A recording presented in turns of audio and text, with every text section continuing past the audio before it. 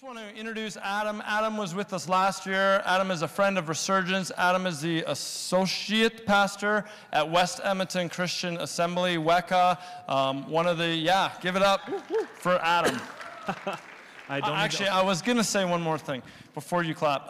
Adam, in this season, they've been doing a really cool initiative. I'm sure you may not say anything about it, but at Marketplace Chapel. Marketplace Chapel was a chapel that is in West Edmonton Mall. It's on the second floor, right across by the hotel, and that's been there since 1980.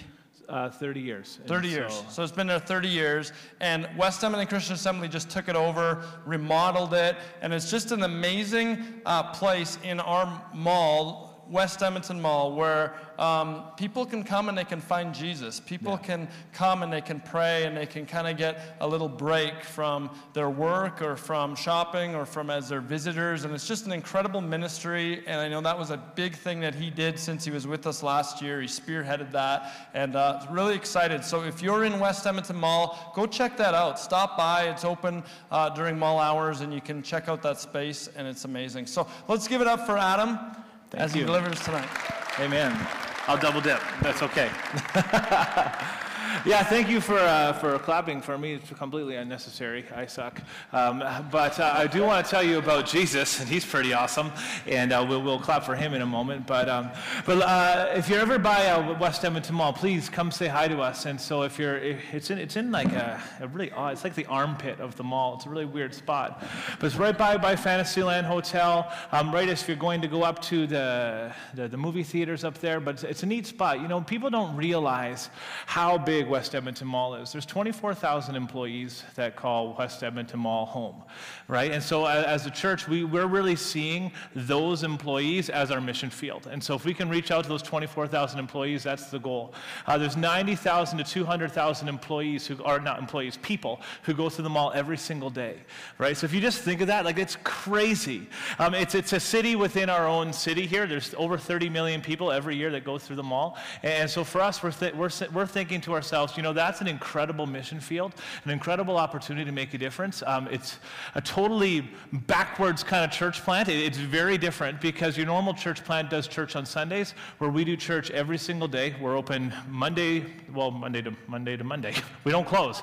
We get fined if we close. We're open whenever the mall is open. And so to try and staff that with volunteers, if you're looking for a great place to volunteer and get connected, to meet some people, to lead some people to Jesus, to pray for some people, to do a tangible work in a very tangible ministry, it's a great opportunity to get involved, and so it's really exciting. Glad to be here. Love what you're doing at Resurgence. Love being here. My wife Shandy's here. That's always exciting. And but God is so good. You know, as we were driving here today, God put a verse on my heart. So before we jump into the sermon, I really want to look at this verse together. It's a fascinating one, and it's found in John chapter 8, verse 31, and it says this. To the Jews who had believed him, Jesus said this. And so to these religious folks, these people who know a lot about doctrine, these people who know a lot about God, who know a lot about religion, who know a lot about tradition, who know a lot about the church, to those people, this is what Jesus said. He said, if you hold on to my teaching, you are really my disciples. That's a very fascinating thing to say. So he looks at these Jews who are following Jesus, and he says to these Jews, he says, listen up. He says, if you hold on to my teachings, you really are my disciples. Then you will know the truth, and the truth will set you free. And as he says this, the Jews who are there watching Jesus and listening to him speak, they're all like, whoa, no. You don't know who we are, Jesus. You forgot who we like. Do you know who you're talking to, Jesus? And they look at him absolutely bewildered, and the room gets super awkward. And it says this in verse 33. We are Abraham's descendants and have never been slaves of anyone. So how can you say that we shall be set free? You don't know what you're talking about, Jesus. Religious people can't get into bondage. Like people who believe in God, they don't become slaves. Like it doesn't work like that, Jesus. No, and Jesus is like, whoa, stop. Verse 34, he says, very truly I tell you, everyone who sins is a slave to sin. Now, this is what I want to build off of today. Because I think sometimes we as Christians, we as the religious folk, and I know we hate the word religion, but let's be honest, Christianity is a religion. and at the end of the day, I think sometimes we get so busy just being Christian, and sometimes we get so busy just trying to follow Jesus, and sometimes we get so busy just trying to do good things that we kind of forget that it's all about Jesus. And sometimes in my life, and sometimes in my walk, and sometimes, if I'm going to be perfectly honest, I just get so busy doing religious things that I forget that Jesus applies to me too. That I forget that the Holy Spirit applies to my life. Sometimes I get so busy praying for other people, so busy with writing sermons, so busy doing my own personal study that I forget that this book applies to my own personal life. And I just find it so interesting, and I can empathize with these Jews who were sitting there with Jesus, because they're all saying, like, we've never heard this before. Like, Jesus just walked onto the scene. Jesus is totally pushing over the apple cart. Everything they knew about religion got all messed up when Jesus stepped into the mix. And I just get nervous sometimes when I think of my own children. My children, I didn't grow up going to church, and I've always seen that as an advantage. And then I say to myself, well, okay, well, because I didn't grow up going to the church, I haven't been jaded yet. And I'm thinking, okay, I can go reach the lost. But now that I'm a dad of 4 children, I don't want them to have that advantage that I thought I had. I want them to grow up loving Jesus from the moment they're born for the rest of their lives. I don't want them to have to walk away to learn the redemptive power of God. I don't want them to have to experience that. I want them to walk in fervency. I want them to walk in power. I want them to walk with a conviction that God is real. He sets people free. He changes people's lives. He can do anything. And sometimes I get a little bit scared and a little bit nervous when I think of the future of the local church. Because we're so good at just doing church, but we're kind of bad at being Christians sometimes. And I wish that wasn't my story, but there's a little bit of that story in all of us. And because I think what we forget sometimes is we forget how dangerous sin is. And we forget how tempting it is just to do what everybody else does. And for some reason, we measure our fervency based off status quo. So as long as we're not the most jaded person in the room, we're doing pretty good. As long as I'm doing better than that guy, well then, hey, we're looking pretty awesome. And let me be honest with you, I haven't done extensive traveling around the world, but I can tell you this, North America, we're not very fervent in comparison to other places where you see the Spirit of God moving. And what we say is, well, at least I'm more fervent in my spirituality than the pagan. Or at least I'm more spiritual and more fervent in my spirituality than the person who doesn't know Jesus. And sometimes I wonder, what if there's more to what God wants to do? What if God wants to use this generation? And I'm so passionate about this generation. And the generations to come. And the generations before. Loophole, I'm passionate about people, all people. But what if we as the church, what if we got to this place where we just surrendered everything? And we just said, Jesus, I just want to love people the way you love people. I just want to see people the way you see people. I just want to talk the way you talk. God, break my heart for the things that break yours. That's my prayer. That's my prayer. That's my prayer for our family. You know, we prayed a prayer, my wife and I. We said, we want our home to be a safe home. And we said, we want our house to be a place of safety, where our children can feel like they're here, and there's just a presence of God, a sense of God, and people feel safe. And that was her prayer, and we prayed this prayer a while ago. Well, you know what? God is a funny God. He's got a sense of humor. He's a little bit of a turd sometimes. Because this is what happened. So we prayed this prayer, and we believe this over our house, and we try and build this kind of culture into our home. And then all of a sudden, I come home after grocery shopping. That's what you do when you're in your 30s and you have 4 kids. You grocery shop at 10 o'clock at night.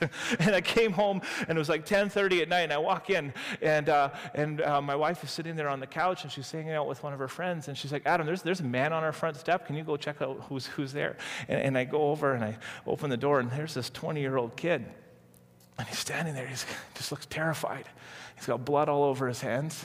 And he goes, this is in my house. I'm like, oh, what's going on? And he's just on his phone. He's like, where am I? And I'm like, you're on whatever street. Oh, I don't know if I want everyone to know where I live. Who cares? You're on 158th Street. And he's like, oh, okay, I'm on 158th Street. And he's like, what's your address? And I'm like, 7505 158th Street. Then I'm thinking, I just gave this guy my address. What am I doing? And I'm like, okay. And then so he's like, all right. Then he just passes me the phone. And I could tell he'd been drinking. I could tell he was scared. And I could tell that something was not right. And he gives me this phone. And then there's this car driving by like so slowly in front of our house. And this kid tries to hide behind the pillar like this, right? And I'm thinking, oh my goodness. And so I don't know what to do. So I just pretend I'm talking to the cops and look really tough. I'm like, what's up? I'm just kind of like stare him down, thinking, Jesus, you better be real, because this is happening right now.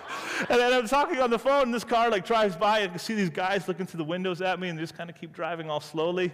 Then the kid's like, that was them. And I was like, that was them? What? He's like, well, they just jumped me down the street in the bushes. And I didn't know where to go, so I was hiding in your backyard. And I saw some people inside the house, and so I came to go knock on your door.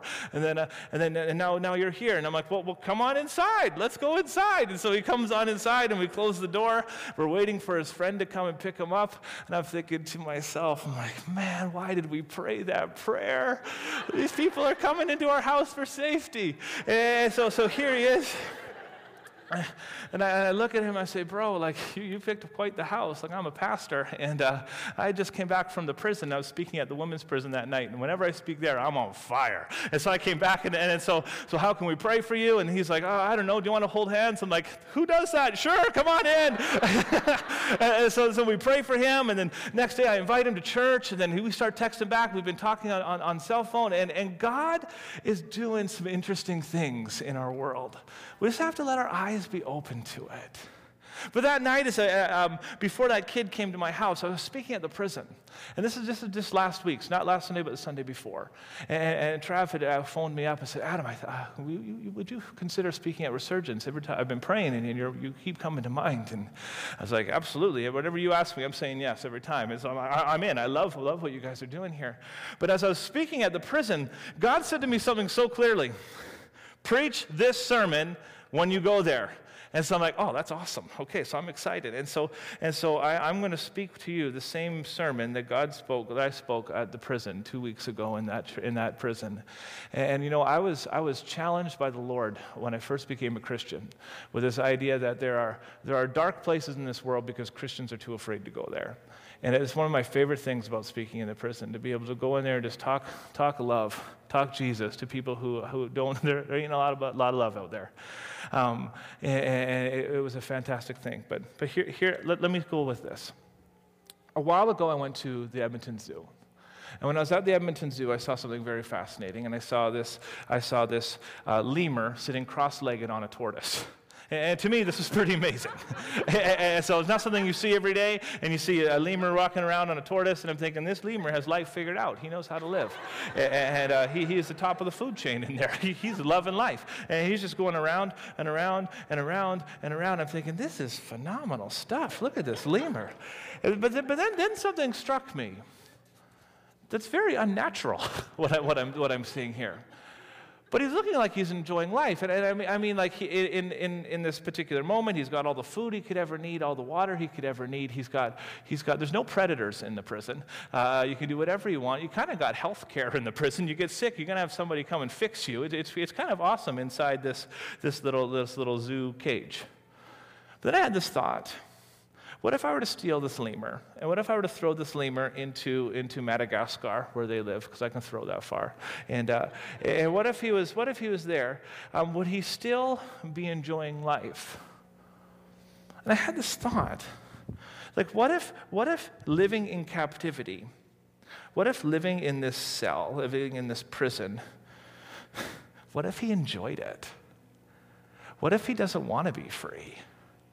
I mean, because in the wild, there's predators, and in the wild you got to forage for food. In the wild you gotta kind of live. And in the wild you got to risk. In the wild it's real, and in the wild it's dangerous. But in captivity we can start believing this lie and we can start almost glamorizing comfort, so to say, and we can start believing that, you know what, this is actually pretty awesome, and if this is what life is, I'm kind of enjoying life, and I'm going to make the most of it. In fact, I'm going to travel around my prison on a tortoise.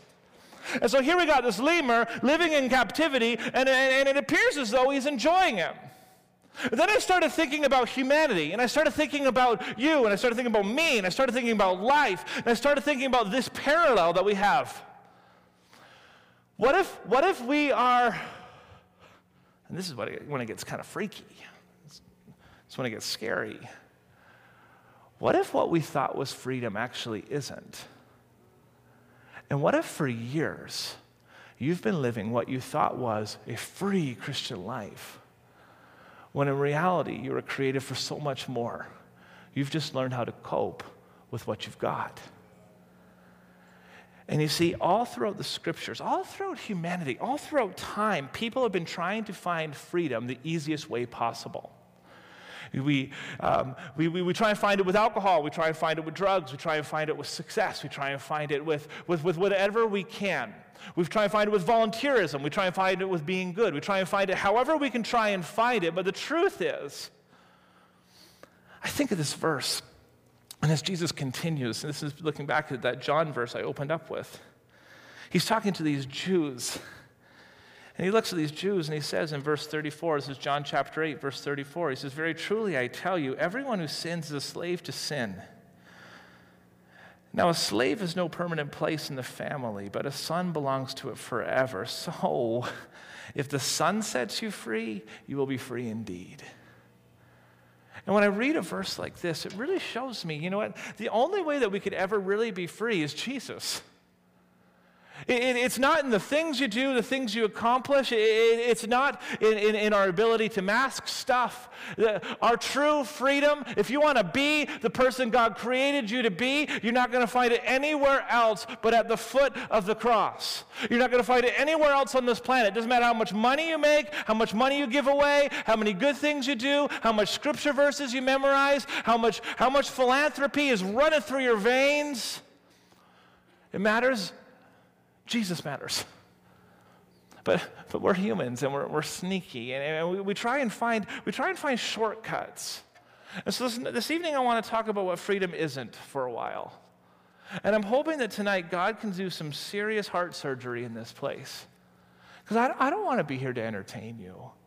There's other things we could be doing tonight. You don't want to be here to be entertained. But my prayer is that this evening we would open our hearts to say, God, what is it that you have for me this evening? You know, maybe God's got nothing for you this evening, but can you do me a favor? Can we all just pray a quick little prayer and ask God to speak to our hearts? Ask God to use His word to speak directly to us. It doesn't matter what I say, but let's ask God and see if He can do something.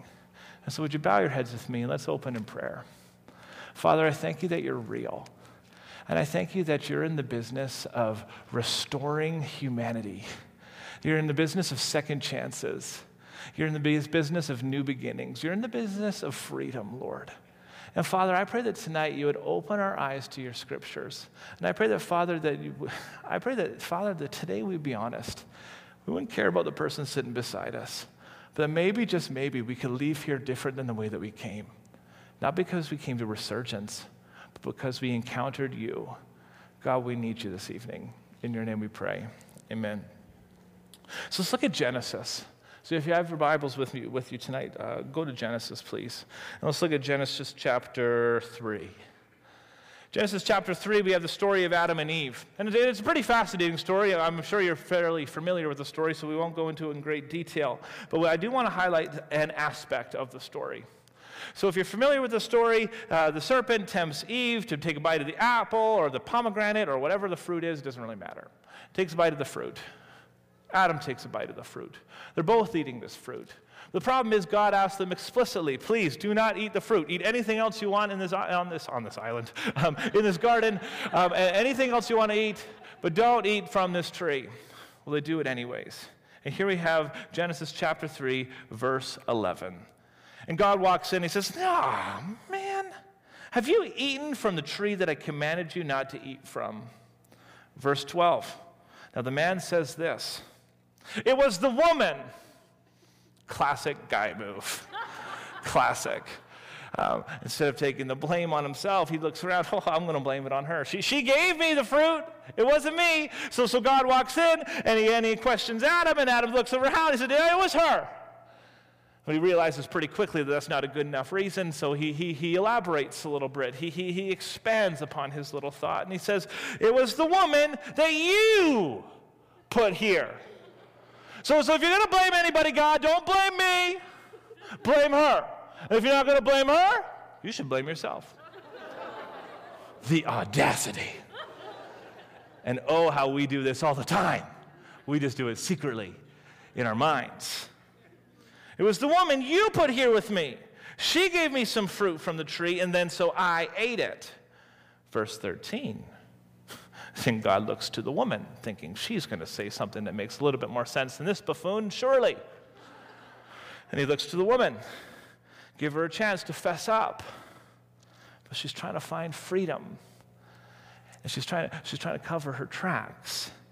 And she looks God in the eye. And this is what happens. Verse 13. Then God said to the woman, what is this you have done? The woman replies, me. It was the serpent. It was the serpent who deceived me. And so then I ate it. And what we need to understand is freedom is not found in deflecting your problem. And freedom is not found by blaming others. And you say, Adam, that's very easy for you to say. You don't know my life. You don't know what my father did to me. You don't know how that person abused me. You don't know what that person did to me. Freedom, you're never going to find freedom by just putting all the problem on somebody else. You're never going to find freedom by playing the victim. You're never going to find freedom by just saying, well, it's not my fault. It's not my fault. Well, let me tell you, it may not be your fault, but it's still your responsibility. You're still going to have to deal with it somehow. You're still going to have to try and figure out how to make sense of this life. Otherwise, you're just going to have to get happy living in the cage that you're living in. And God created you more than just to live in a cage. He created you to be free. And to be free, it means that we have to bring ourselves to a place of repentance before God and say, God, I need you to help me to love people the way you love me, because I cannot do it in my own strength. It's real. It's real.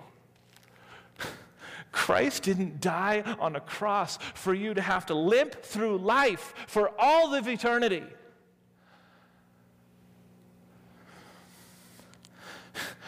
It's not my fault, though, Lord. They did this to me. This happened to me. It's their fault. If you knew the circumstances, you wouldn't be here.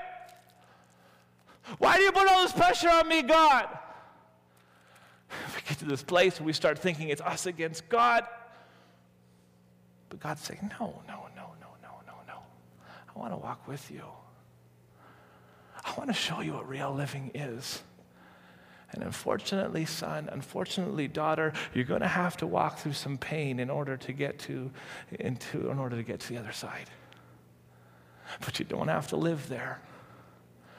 I think of Psalm 23, where it talks about how I walk through the valley of the shadow of death, but I'll fear no evil because you are with me. It doesn't say, as I walk through the valley of the shadow of death, I'll fear no evil once I get to the other side, because that's where you are. When life is good, that's where you exist, God. See, that's the problem with Christianity. We do so good at pretending everything is great that we don't ever walk through hardship, that we don't ever walk through pain. That's not how God works. See, God meets us in our pain and carries us through. Freedom is not found by blaming others or deflecting our problem. Freedom is only found in Jesus. Real freedom is only found in Jesus. Fast forward in the Bible, we get to Samuel. And in Samuel, we have the story of David and Bathsheba. And I'll read a little bit of the story, and I'm sure you're familiar with it, but I won't go into great detail, but I'll read it for you.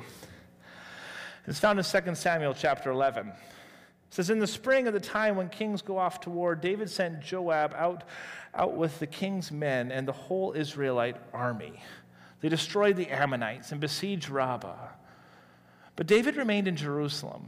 And one evening, David got up from his bed and walked around on the roof of the palace. From the roof, he saw a woman bathing. That's a little creepy. That's why we don't walk on the roofs here in Edmonton. You see, throughout the years, we've read the Bibles enough to know nothing good happens when you walk on a roof. It's just weird. So you don't have to walk on the roof. And so David is walking on the roof, and he notices somebody bathing. Well, it's one thing to notice somebody bathing. But here it says, the woman was very beautiful. And then David sent someone to go find out about her. This upgrades his creepy level. It's one thing to look. It's another thing to send a spy. Very, very, very creepy. And David sent someone to go find out who she was. The man returned, and he says, well, this is Bathsheba, the daughter of Eliam, the wife of Uriah the Hittite. Then David sent messages to go get her. Creepy status, upgraded once again. Don't just find out who she is, bring her over. She came to him, and she slept with him. Not sleep, but sleep. And then she went back home, and the woman conceived and sent word to David saying, I am pregnant. Now, at this point in the story, David freaks out because he's trying to think, like, if she didn't get pregnant, nobody would know. But she got pregnant, so now what am I going to do? And so he creates this plan, and he goes and he sends for her husband, and he sends him back, sends for him to come back and meet him at the palace, because he's thinking, well, if I can just get her husband to come back, then her husband can then sleep with her, and then boom, we can just say that the baby's his, and I'm going to be gone. Nobody's going to blame me. I'm going to be fine. I'm going to be free. And so he does it, and he gets Uriah to come back. And I want to point out in this story that Uriah is one of David's mighty men. Uriah is not just some stranger. David would have known who Uriah was. Dirtbag. And so he knows who Uriah is, and he brings Uriah back, and he says, well, Uriah, welcome, thank you for fighting so hard, thank you for doing this great work and fighting for our country. Why don't you go home and celebrate and spend a night with your wife, and you can go back out onto the field. No, David, I cannot do that. Why would I ever do that? When my countrymen are out there fighting and losing their lives, I cannot do it. So David looks at him, and he thinks, shoot, what am I going to do? I'll do what any good Christian leader would do. What will I do? I know, I'll get you drunk. And so he gets him drunk, and he's thinking, if I can just get you drunk, then maybe when you're drunk, you'll go back and you'll sleep with your wife, and then I'll be free. Because the story's crazy. But when you sin and you're trying to cover sin, you find yourself doing things you never thought possible in a million years. You find a whole new level of nasty creativity that you didn't even know existed inside of you. You find yourself doing things you never thought you would ever do, crossing lines you never thought you'd ever cross. And it happens to all of us. Because sin is that bad. Sin is dangerous. It's not just some subtle little thing.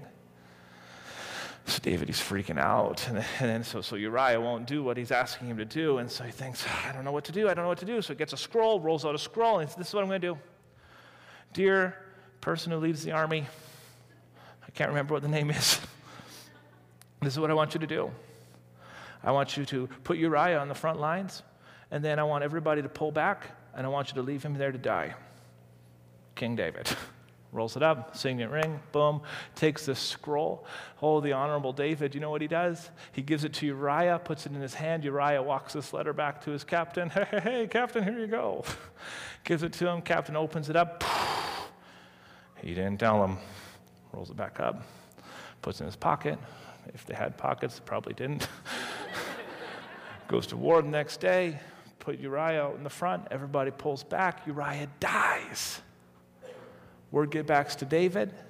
David celebrates. I did it! I'm free!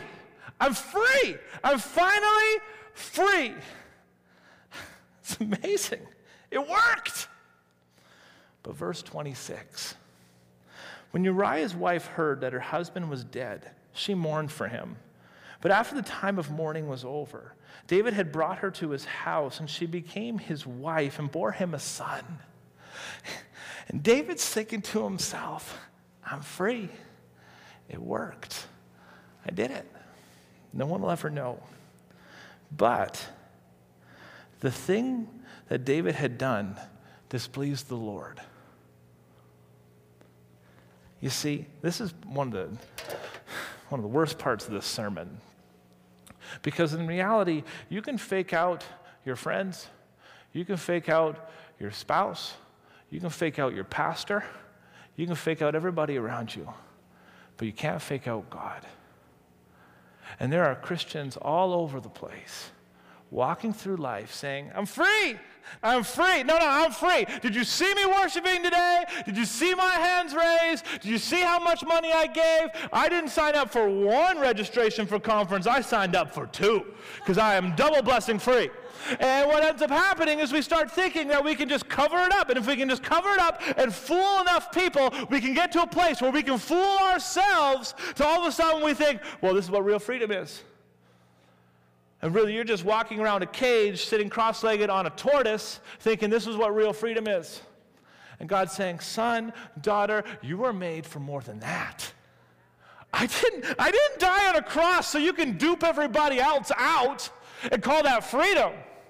I died on a cross so that I can give you a second chance at life, so I can give you a new beginning, so you can pull that mulligan out of your pocket and say, here we go.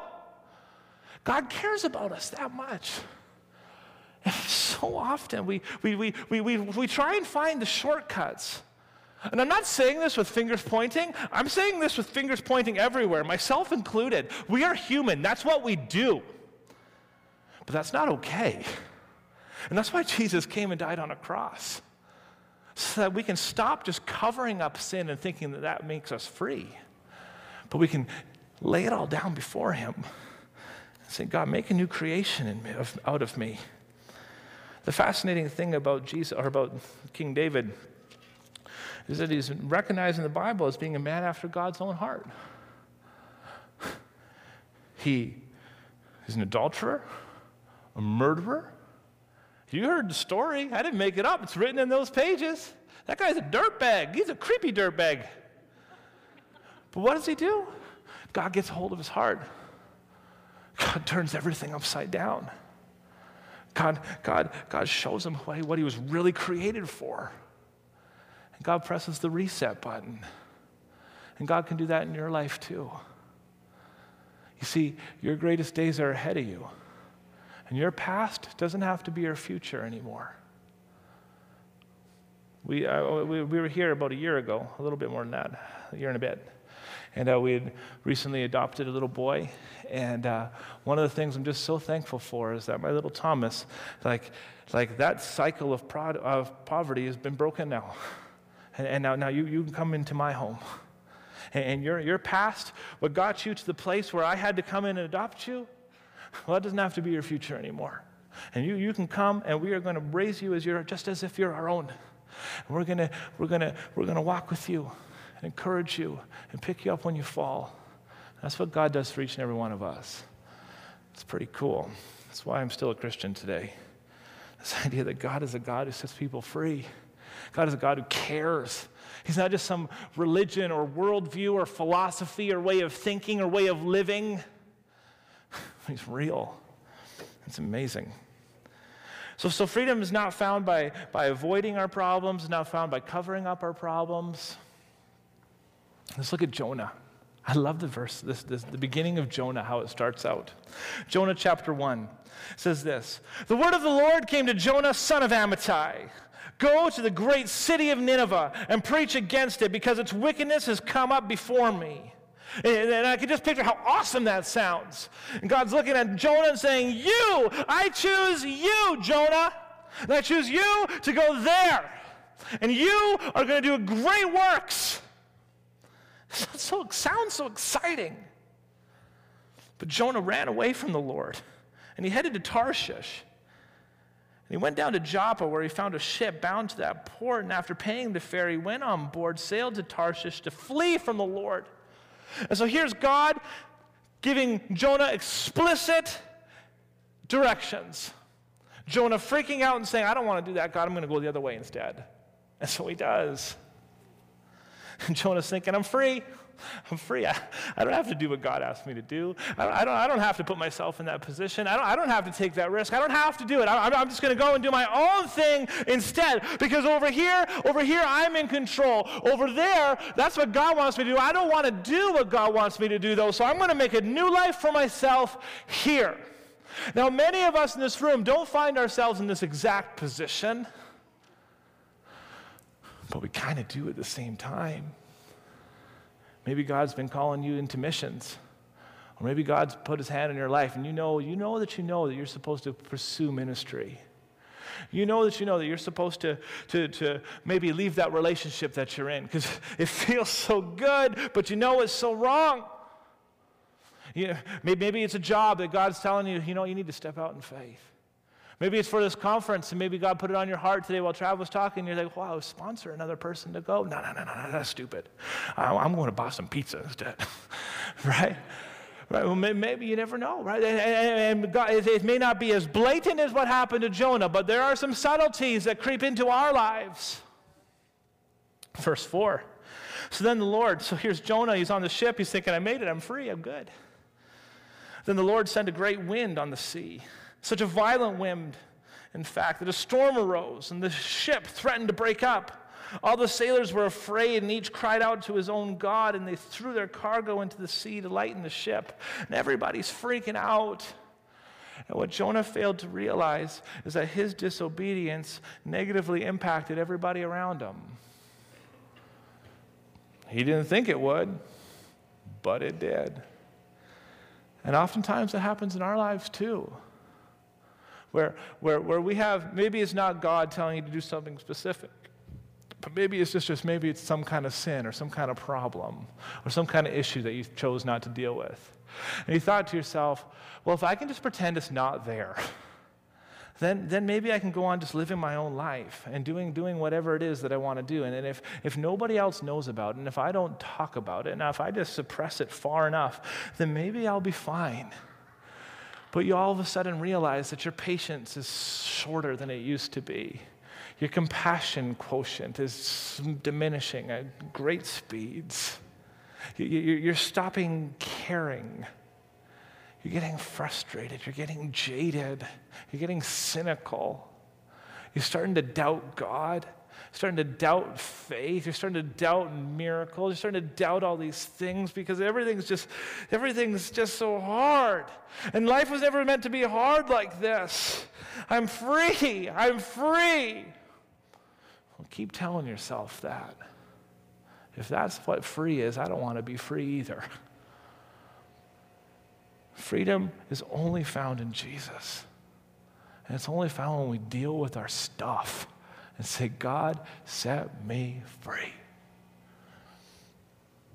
The last one is this. You see, Jesus is talking to the Pharisees. And we give Pharisees a hard time, but if we're honest, there's a little bit of Pharisee in all of us. And there's this point where Jesus it's almost as though Jesus snaps. And he had had enough. And it's found in Luke chapter 11. In Luke chapter 11, verse 39. And it says this. And then the Lord said to him, and this is Jesus talking, and I love it. He says, now then, you Pharisees, you guys clean the outside of your cup and dish, but on the inside, you are full of greed and wickedness. You foolish people, did not the one who made the outside make the inside also? And I love this because this one I find so convicting. Because we're so good at just polishing the outside. And we're so good at just pretending everything is good. And we're so good at just pretending that we never go through any kind of troubles ever. Oh, welcome to church. How are you doing today? I'm doing great. Everything's fine. My wife just left me. Right? Like we don't actually be sincere ever. Because we think for some reason if we're going to be a good Christian, it means we can't be sincere. If we're going to be a good Christian, it means we can't be going through it ever. If we're going to be a good Christian, it means that we can't actually ever be going through trials. And so we just need to polish the outside. But Jesus, he calls these Pharisees, these religious people, and he pulls them together. He's like, guys, you missed it. I didn't just make the outside, I made the inside too. And we get this idea that if we could just put on a Christian face and pretend that we're free, then we're free. It doesn't work like that. It doesn't work like that at all. There's a quote I heard one time. I don't know who said it, but I wrote it in my Bible. And so I've quoted it so many times I pretend it's mine. But it's not mine, it's somebody else's. So if you're going to quote it, just put unknown. Living as a victim is easy. But living free means I take personal responsibility for both the good and the bad parts of my life. I may not be at fault, but it is my responsibility. And with that, I'm going to invite the band back up today. And this evening, I want us to close with a time of prayer. And as I was preparing for tonight, the Holy Spirit brought up three things specifically that I think he wants to target this evening. The first one was bitterness. And it's as though God's saying, it's like, listen. You may have covered up bitterness for a while. You may have pretended you weren't bitter for a while. You may have gotten so good at hiding your bitterness, but it's coming out. And I don't know why it's happened, but at some point, something's gone on in your life that's brought you to this spot where you've grown bitter, where your capacity to love isn't there like it once was, where your capacity to forgive isn't there because you've been holding on to unforgiveness. I don't know what exactly it is, and I don't know who exactly I'm speaking to, but as clearly as I'm talking now, God said that to me earlier today. Adam, tonight I want to set people free from bitterness. The second one is brokenness. And I believe that God wants to restore some broken things today. I believe that God wants to restore some broken marriages. I believe that God wants to restore some broken relationships. Now, this might be maybe with your parents and you. This may be with maybe a friend group. Maybe it's your spouse sitting right beside you, and this just got real. But I believe that God wants to restore something tonight. And you've gotten to this place where it's almost as though you've begun to accept that you're just broken, and that's how it is. In fact, you've looked at yourself in the mirror and you've thought that I'm broken. I'll just never be made whole again. Maybe it's a decision you made. Maybe it's something that happened to you. You may be the victim at this, but it's your responsibility to get free. And I think God wants to set you free. I know God wants to set you free.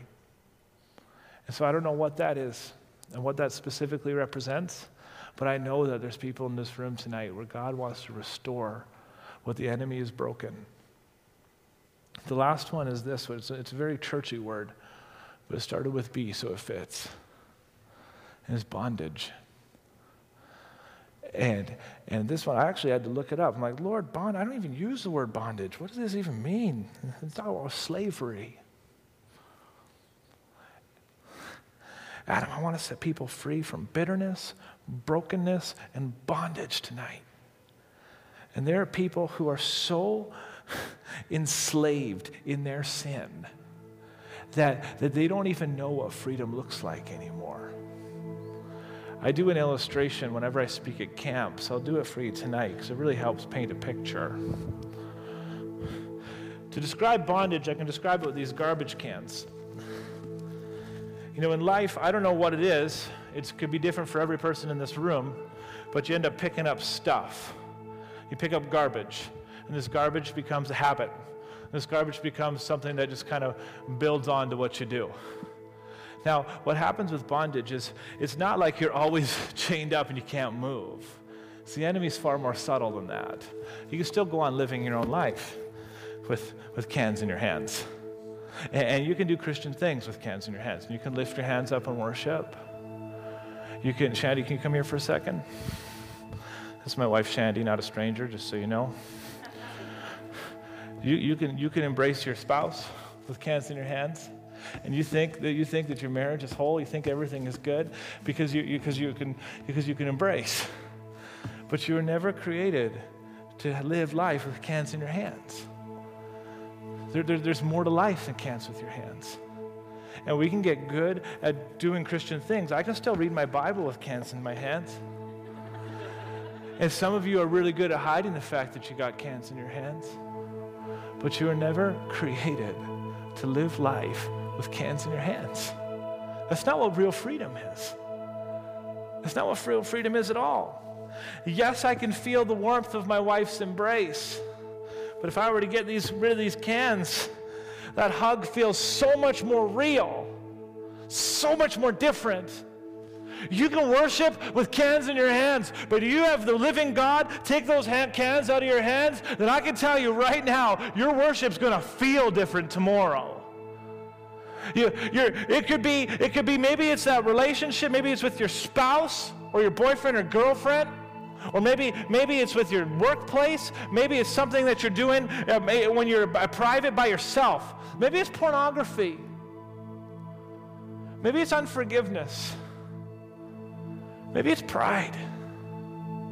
I don't know what it is. But I believe so clearly tonight that God wants to take cans out of your hands. That simply. And I'm going to ask you to stand to your feet.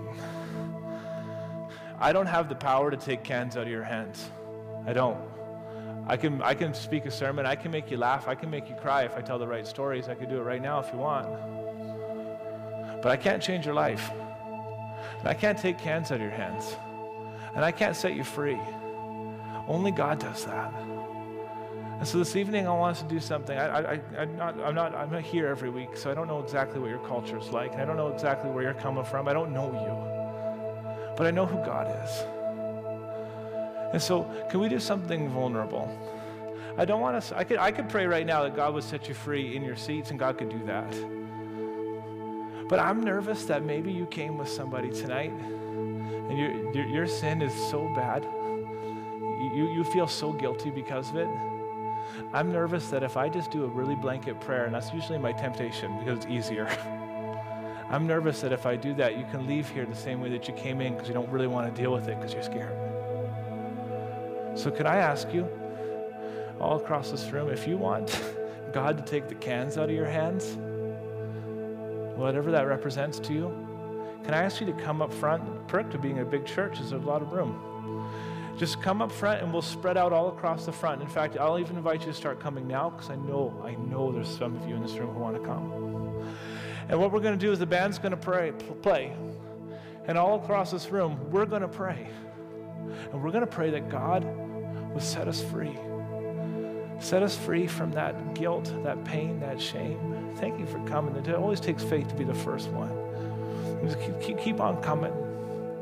And tonight, you could leave here the same way that you came. If you do, it doesn't really affect me. But you could leave here different. Your whole entire life could change in this very moment. I invite you to just spread right out. Make room for everyone. I'm not trying to manipulate anything, so I'm not going to lay my hands on you. I'm not even going to touch you. The Holy Spirit doesn't need me. The Holy Spirit's real. God is real. He knows everything about you. Feel free to keep coming.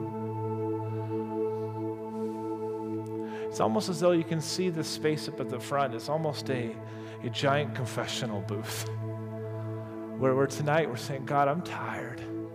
I'm tired of pretending. I'm tired of going through the motions. I'm tired of just avoiding my problems or covering up my problems or masking my problems or pretending that they don't exist. God, I want to be free.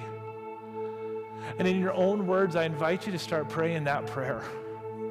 It doesn't have to be fancy. You're not going to impress God by your words that you say. You know what you're impressing God with tonight? Your obedience. And God's saying, wow, I'm there. And so, Father, I pray for each and every person in this room. I pray for those who came forward. I pray for those who are still sitting down trying to get the courage to stand up. I pray for those who are standing in the pews knowing that, God, their heart is right with you right now. And Holy Spirit, I pray that you would come in such a mighty way, such a real way, such an authentic way, Lord God. That, God, you begin to surprise us with your ability just to be that freedom maker. God, I pray against addiction in Jesus' name. That you begin to break the power of addiction off in Jesus' precious name.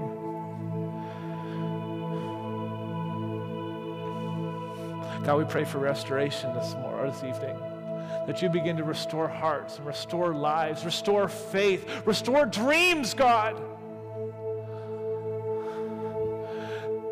I love that line that I heard earlier where everybody is a leader. Father, you've got a plan and a purpose for each and every person in this room. God, I pray that you would restore that in each and every individual this evening.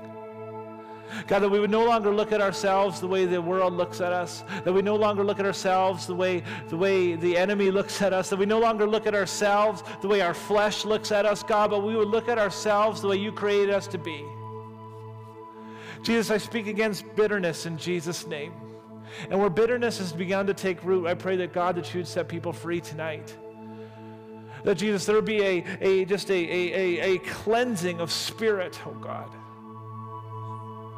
God, that we would no longer accept the fact, well, I'm just cynical, I'm just bitter, and then accept that as a character trait. But Father, I pray that your Spirit would come this evening, and that, Father, where there is hurt, where there is pain, where there is judgment, where there is, God, where there is anger, that God, that you would come and restore. Holy Spirit, that you would come and restore. Father, where there is brokenness, Father, specifically I pray for those hurting marriages right now.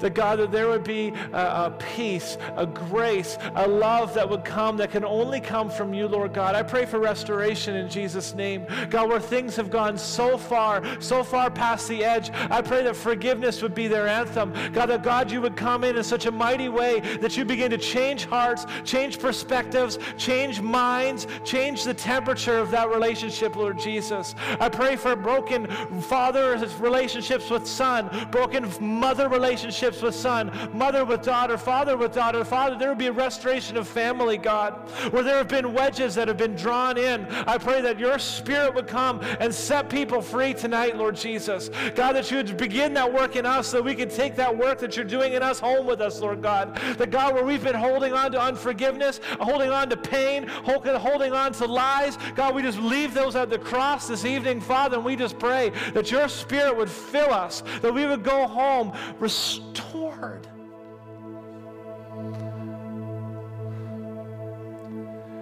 Jesus, where there is bondage, I thank you that you're the bondage breaker. That addiction has no power in comparison to you. You're stronger than any drug, any alcohol, any wrong relationship, stronger than any pornography, stronger than any fleshy desire. Jesus, we lay it all before you tonight. Set us free. Set us free, Lord God. We'll keep this place a place of prayer and invite the band to play. If you'd want to be prayed with specifically, Trav, I believe you have prayer teams here. And so if you would like someone to pray with you specifically, we will love to pray with you. I would love to pray with you. My wife would love to pray with you. If you don't want anybody praying with you, kneel. Then I won't come after you. If you're standing, I'm coming. But God's got a plan for you tonight. I don't believe in mistakes. I don't believe in happenstance. I believe that God set it up for you to be here for such a time as this. I believe that your past doesn't have to be your future. I believe that God can restore anything. I believe that there's no such thing as too far gone and too broken. I believe that God is real and that God is in this place today. I believe that God's got a plan for your life. That God is. I believe that this community, that you're a community of pioneers, a community of trendsetters, not just trend followers. That you're a community of mavericks who are stepping out and saying, I'm going to start a new thing. A community is not afraid to take risks. A community is not afraid to live out their faith. A community is not I want to warn you, though. The enemy is going to try and make you arrogant. He's going to try and make you prideful. Don't listen to him. The Lord wants to use you.